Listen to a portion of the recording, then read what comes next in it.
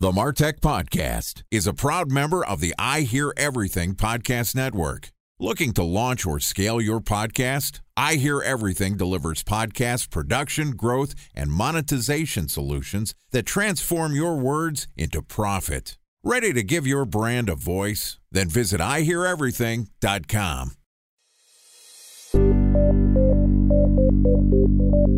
From advertising to software as a service to data.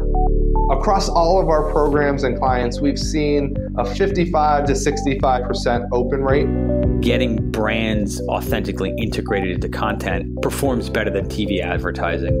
Typical lifespan of an article is about 24 to 36 hours. If we're reaching out to the right person with the right message and a clear call to action, then it's just a matter of timing.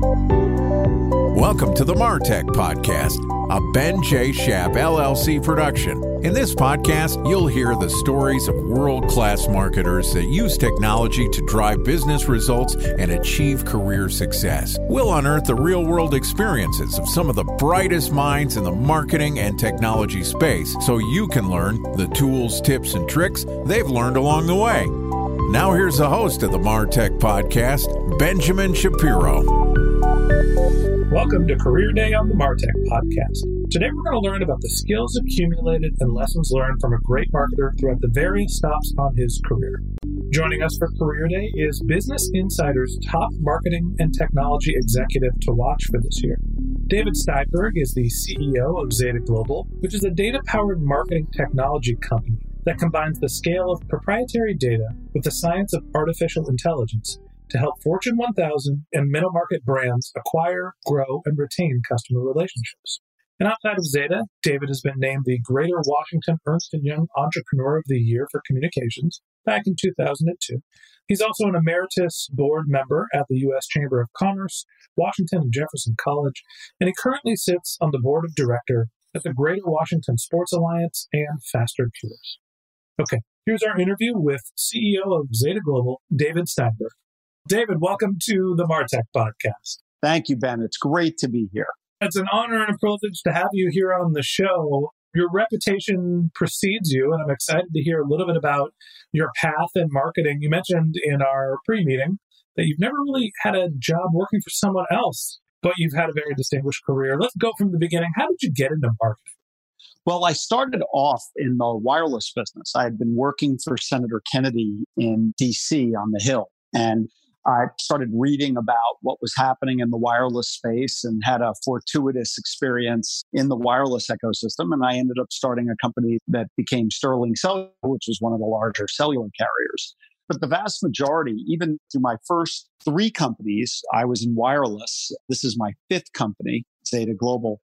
But I became an entrepreneur originally for the same reason a lot of people become entrepreneurs. Nobody would hire me. I came out of school in 1990. And it was the last Great Recession before the most recent Great Recession. And there was just no jobs out there. So we figured out that wireless was going to be a good place to go. And even though my first 3 companies were all in the wireless space, marketing was at the absolute core of our companies and how we were able to grow them rapidly and turn them into pretty interesting businesses. So you've got an entrepreneurial background, you worked in politics, and you mentioned that you saw marketing as an important part of your discipline for being an entrepreneur. Were you always the head of the companies that you were working for? What was your role? What were you doing early on in your career when you were getting your first taste of career experience? The truth of the matter is, I actually founded the first company I was ever a formal employee for, and I've been the founder of the 5 companies I've run over 30 years. I did work as an employee on the Hill for Senator Kennedy, which was really interesting, but no real kind of third-party employment experience. Now, that being said, I have worked for lots of shareholders. And when I look at the businesses I run, I feel like we have a number of constituencies in which I work for, right? So you've got obviously the board of directors, you've got the investors, and you've got your employees, which is a mission critical component of some of the people I report to. And it's been interesting. But I was in the wireless business for a number of years. And when I left my last company, we took it public and then I left it. I had a non-compete in wireless. So I said, marketing has been at the absolute heart of everything I've done for all these years. I wanted to start a dedicated data and analytics company that could help large companies create, maintain, and monetize customers. Because when I ran my last company, which was called Infonic, we had 14 or 15 different vendors to help us with our marketing. My whole theory was, how do we build a data analytics and software company that you could do everything in one place? And that was the real goal of what we do today at Zeta. So you go through being an early stage, I guess initially it was a startup founder, but your company does relatively well when you are a young, not even an employee. Normally these conversations go, well, hey, here's where I started and I got some operating experience. You were an executive out of the gate. Well, I had no idea what I was doing. I mean, I started it on my own in my basement in Bethesda, Maryland, back when I lived in DC and was working on the Hill many years ago. But the truth of the matter is I've developed the careers of the people around me over the 30 years that I've run 5 pretty sizable businesses that I founded. So I really understand how to start out as an individual contributor. And for better or worse, when I started my first company, I was an individual contributor. I started it by myself. So I was the chief cook and bottle washer and did pretty much everything. And then as we were able to expand, that I moved from a kind of an individual contributor into what you would consider management.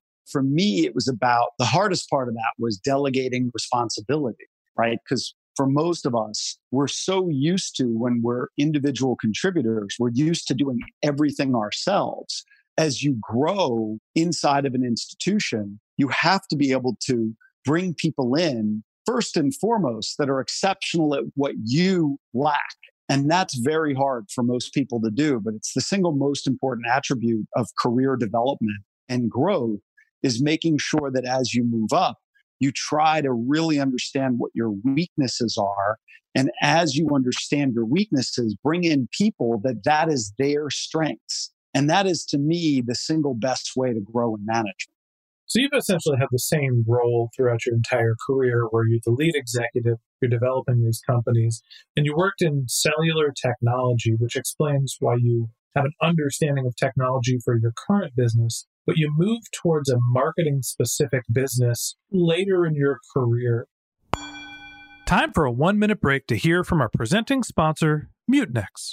In 1919, John Wanamaker said, "Half the money I spend on advertising is wasted. I just don't know which half." Well, the advertising landscape has changed since then, and instead of reaching your audience on 2 channels, you're probably reaching them on 20. Turns out John didn't know how easy he had it. But that doesn't mean that you should give up on striving towards marketing effectiveness. No matter how complex your marketing strategy is, Mutinex GrowthOS is the market mix modeling platform that measures the impact of marketing on your bottom line. Mutinex's market mix modeling platform calibrates your insights against the latest market conditions so you can make media and marketing investment decisions confidently and quickly. Ready to take your team from I think to I know? Then join brands like Samsung, ING, and Asahi who make better marketing decisions with Mutinex. Mutinex GrowthOS. Your best decision starts here. To learn more about Mutinex, go to mutinex.co. That's MUTINEX.co. Okay, here's the rest of today's interview.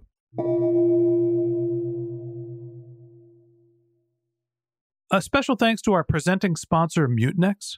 Ready to take your team from I think to I know? Then join brands like Samsung, ING, and Asahi who make better marketing decisions with Mutinex. Mutinex GrowthOS, the marketing mix modeling platform that makes measuring ROI fast, easy, and cost-effective. Request a demo at mutinex.co. That's MUTINEX.co. Talk to me about what the industry was like when you started what was XL Marketing and is now Zeta Global, and how has it shifted over the last 10 or 12 years since you've been running this business? As I said, marketing has been at the core of what I've done for 30 years. It just was a question of moving from marketing a single product around the wireless technology to helping other companies create, maintain, and monetize their customers versus it being core to our own product line. The real thought process was A, we could do vendor consolidation. B, we had a real opportunity because we were looking at Moore's Law and a number of the other technologies really coming together in a way that, to run some of the data reports that we now run in milliseconds, it would have taken days, even 10, 15 years ago. But what we really felt and the trend that we were looking at is the entire marketing ecosystem is going to move from what was at the time, even 12 years ago, more of a quote, Mad Men type environment where relationships ruled the day on how marketing dollars were deployed. That's really how that space worked for a very long time. Everything was very brand driven as well. Well, the same. I mean, one leads to the other, right? Because there's no real attribution to building a brand. So we took a completely different tact. Our tact was everything comes down to the data and the analytics and the ability to build attribution models so you know exactly what you're investing to create, to maintain, or to save a customer. And to me, that was the future of marketing when we first looked at how we were going to build Zeta as an organization. And at the time, there were a lot of people who thought we were crazy back. They're like, this is never going to change. And today, anybody who's not doing data-driven marketing and CRM is a dinosaur. Even the big ad platforms, the holding companies have moved to it. So that was really what existed versus what we thought was going to exist and what we were building. I think the other big difference between us and a lot of other companies is most of the companies out there that do marketing technologies are ingesting third-party data. We own the second largest data cloud in the world, which is fully integrated into our marketing cloud. To my knowledge, we're the only platform that merges a data cloud and a marketing cloud into one ecosystem. We don't sell our data. We use our data to build signals to create intent-based scores. So this consumer has a very high level of intent to buy a red minivan in the next 30 days. This consumer not only has a very high level of intent to subscribe to this elite credit card, but there's a 73% likelihood they're going to be credit approved. This consumer who has been on this wireless carrier's platform for 3 years has begun to do research on competitive products and services. And we now believe there's an 82% likelihood that this person is going to churn off. All of these intent-based scores are built based on the behaviors that come out of our data cloud, which are all processed through natural language processing, artificial intelligence platforms, which allow us to build these scores on intent to purchase or intent to churn. And that's just a massive differentiator between some of the other companies that are out there. And I'm not trying to do an infomercial. It's fascinating to me that, A, you're ahead of the adoption curve in terms of data-driven marketing, right? You started a data-driven marketing company that feeds into people's CRMs and gives these propensity to buy scores 12 years ago, which is something that most companies are trying to adopt now. As you started the company and have this vision of data-driven marketing and you're ahead of the curve, how did you get through the early stages where you're selling a technology that people aren't used to adopting, as opposed to now everyone is looking for more data. Everyone is looking for more data science and ways to integrate more precision into their marketing. When you were still in the Mad Men era of marketing in the early 2000s? Well, listen, let me start by saying it was really freaking painful then. We didn't have the entire vision laid out back then as we do today, but data analytics was at the absolute heart of the founding of the company. And by the way, my partner, John Scully, and I founded it together. So I didn't just found this one. That is the same John Sully who was the CEO of Apple and Pepsi. Yeah. I always joke, John's been my co-founder through 3 companies, and he tends to be a little bit better known than I am. Rightfully so. Forget about the fact he was the CEO of Pepsi and the CEO of Apple. He created the Pepsi Challenge, and he created the Apple 1984 ad. So I love to say that we have one of the most iconic marketing guys in history as our co-founder and vice chairman. And we do this really fun kind of, we call it From the Pepsi Challenge to Big Data, where it's kind of a talk we give together. When John comes up in conversations, does everyone somehow find a way to work in like Steve Jobs or the conversation with Apple? Oh my gosh. Well, it depends on the circumstance because we do this big trip with clients to the Masters every year. And John is such an amazing man that he like tells all of the old stories to everybody because it's like 20 of us close, nobody's around. He can really be very honest and transparent. And it's just so great to see him in that. Most people who meet him for the first time, they don't start by saying, hey, tell me the sugar water story or tell me what happened with Jobs at the end. You know what I mean? They're generally too intimidated by John to like start with that. It is a little bit of a celebrity sighting. Yeah, exactly. I always jokingly say, and I say this with absolute love, John is weirdly nice. He is legitimately one of the nicest human beings. Him and his wife, Diane, are my wife and I, Kristen's, among our closest friends. And people will come up. We'll be at lunch. We'll be at dinner. Somebody will come up and say, I worked at Apple in 1988 and you were the CEO. And most guys, and I know a lot of very, very successful people, they'll smile. They'll say, thank you for saying hello. And that's it. John will stand up. And if he doesn't directly remember the person, which happens a weirdly often amount of times, he'll literally say, who did you work with and what project were you on? And he'll talk, I mean, to the point where it's like totally disruptive to my dinner, but he's just so nice that he does that for people. He is a total rock star and I love partnering with him. Well, it's an important part of the company, but we were talking about how when you were ahead of the adoption curve and you're starting Zeta Global, yeah, it was painful. I mean, we'd go into meetings. I mean, first we started off trying to pitch the agencies. So we went into these agencies and said, we can build models that you can directly attribute the marketing to transactions. And they would laugh at us. Like, why would we want to do that? That's counterproductive for us. So we said, shit, we better go direct to the enterprise. And today, over 80% of Zeta's global revenue comes from direct relationships with enterprises. We've recently started buying some companies in the programmatic ecosystem to leverage our data into programmatic, which we do plug in and we love working with the agencies on that side of our business. But it was a slog. And the crazy thing is the earliest adopters of our concepts were the old school for-profit education companies because they were so metrics oriented around how much it cost them to get an enrollee. So we built a big business initially around kind of those for-profit education companies. This is literally 12 years ago. And we had a lot of success with them.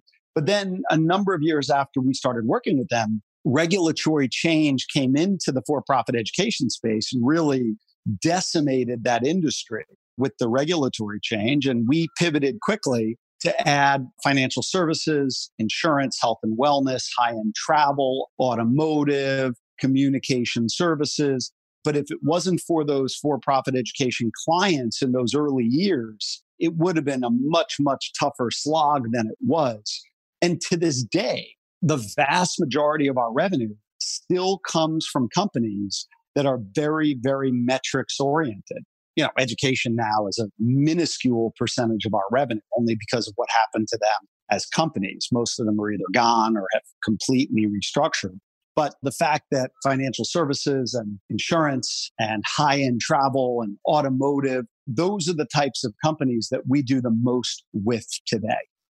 I'm curious to hear how you think the marketing landscape has changed and evolved sort of in Zeta Global's favor, where marketers are now being more data-driven. There's more engineering, more data science that goes into marketing. And obviously, there's still a creative component to it as well. But as marketing has become a more precise medium, how does that help Zeta Global? And what are the types of companies and who are the types of marketers that you work with today? I don't think I have any permissioning to use company logos on the record or company names on the records. What I can tell you is we have 1,000 global enterprise clients, over half of which are in the Fortune 1000. And I think 25% of the Fortune 100 work with us. So it's no longer kind of small companies that are looking to do this type of stuff, right? I think that to your exact point, Ben, and I think you nailed it, companies are interested in actual hard data, data science. How can they get to know not just potential customers, but also their existing customers? One of the differentiators about our business is we do customer acquisition, we do customer retention, and we do customer monetization, all from one platform, all from one data cloud. So when a company starts with us, they can start by saying, hey, let's do a customer acquisition campaign. And our pitch is really funny. We've gotten it down to a simplified pitch where if you do a $50,000 marketing test on our platform, if we can't cut your effective cost to create a customer by at least 25%, we will give you all of your money back. So it's really a frictionless sale. We're then able to do that, call it 99% of the time. The biggest challenge we run into with some of these big companies is when we start with such a small number, they all say, well, can you scale? And we have some clients that spend millions of dollars a month on our platform and other clients that, spend hundreds of thousands. But as the market gets more attribution driven, as the market gets more data analytics, artificial intelligence driven, and as the market becomes more and more understanding of the power of the ownership of first-party data, Zeta is continuing to win. And we think that it's continuing to move in our direction. So I'm curious from a career perspective what the game plan is. Obviously, you're running a large and successful and growing company, but you're somewhat hamstrung by waiting for the market to mature to be able to recognize the value that Zeta has. It takes a fair amount of sophistication to be able to use a platform like Zeta or to grow a team that has the capabilities to use that. So to me, that indicates that you're focused on some of the bigger relationships, the Fortune 1000 type companies, not necessarily down market. Do you feel like there is room for growth for you personally, professionally, for the company? So we're not just waiting for people to recognize this. We're now 1,600 employees operating out of 25 offices on 4 continents with 1,000 enterprise customers. And we are, as we jokingly say, not just growing revenues at a very rapid clip. We are very profitable as an organization while growing revenues at a very rapid clip. We're already at that rule of 40, if you know what that is, where you've got kind of your growth plus your operating margin equal 40. So we're at a pretty good place organizationally. But at the end of the day, to your point, for me as an executive, one of the things I learned early is I'm not good at a lot of stuff. So Steve Gerber, who's our president and COO, really is the operational manager of the business. Steve Vine, who's my general counsel and runs corporate development, is a total rock star and really handles that. And as you think of the team and our growth and where we're going, my ability to focus on the things that I really enjoy, which are relationship management with large customers, potential customers, capital formation, and strategy, really frees me up to focus on the things that I think I excel at and really frees me up to do the things I really enjoy. The other thing that's been important to me, so I don't go crazy, because for guys like me, you get these businesses to a certain size, you start to feel a little constricted, if you know what I mean. We run a fund as well, which invests in startup technology and marketing businesses. So I get to be involved in the startup scene through the fund in addition to running the large operating company. And that's kept me really sane. And it's allowed me to really grow personally in addition to the focus on operating the business. Last question I have before we let you go. You've been an executive of a handful of companies. Zeta Global has 1,600 employees. It's a large organization across multiple continents.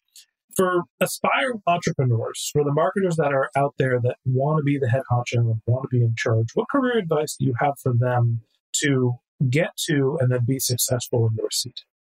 The most important thing about being a successful entrepreneur is bringing the people in who do what you do not do well, and you have to actually listen to them. It's not just hiring people with a big resume, because I think a lot of entrepreneurs have raised a lot of money with the great idea and a guy who's got a great resume sitting next to them. It doesn't actually work unless the person sitting next to you is exceptional at what you do badly and is willing to work as hard as you are. That's once you get started. I mean, aptitude for risk, the ability to understand how to manage and work and get people excited. And then, of course, you could look at almost every statistic on successful entrepreneurs. The single most important one is picking a large and growing market. So you can make lots of mistakes, but still grow with it. You have to be exceptional to build a successful business in a shrinking market.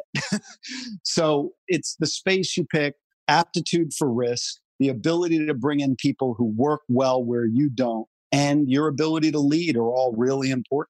Well, David, I know that you're a busy man, so we'll let you go. But I just want to say, before we do, I really appreciate you taking the time to come be a guest on the Martech podcast and tell us about your career and about Zeta Global. It was really fun, Ben. Thanks so much for having me. Okay, and that wraps up this episode of the Martech podcast. Thanks to David Steinberg, CEO of Zeta Global, for joining us. If you'd like to learn more about David, you can click on the link to his LinkedIn profile in our show notes, or you can visit his company's website, which is zetaglobal.com, ZETAGLOBAL.com. Just one link in our show notes I want to tell you about. If you didn't have a chance to take notes while you were listening to this podcast, head over to martechpod.com, martechpod.com, where we have summaries of all of our episodes, contact information for our guests. You can subscribe to our weekly newsletter, see all of the episodes that we're publishing. You can send us your topic suggestions or ask your marketing questions, which we'll answer live on our show. Of course, you can always reach out on social media. We set up our new Twitter handles. They are MarTechPod, MarTechPod, on LinkedIn, Twitter, and Facebook. And if you haven't subscribed yet and you want a daily stream of marketing and technology knowledge in your podcast feed, we publish episodes every day during the workweek. So hit the subscribe button in your podcast app, and we'll be back in your feed tomorrow morning. All right, that's it for today. But until next time, my advice is to focus on keeping your customers happy.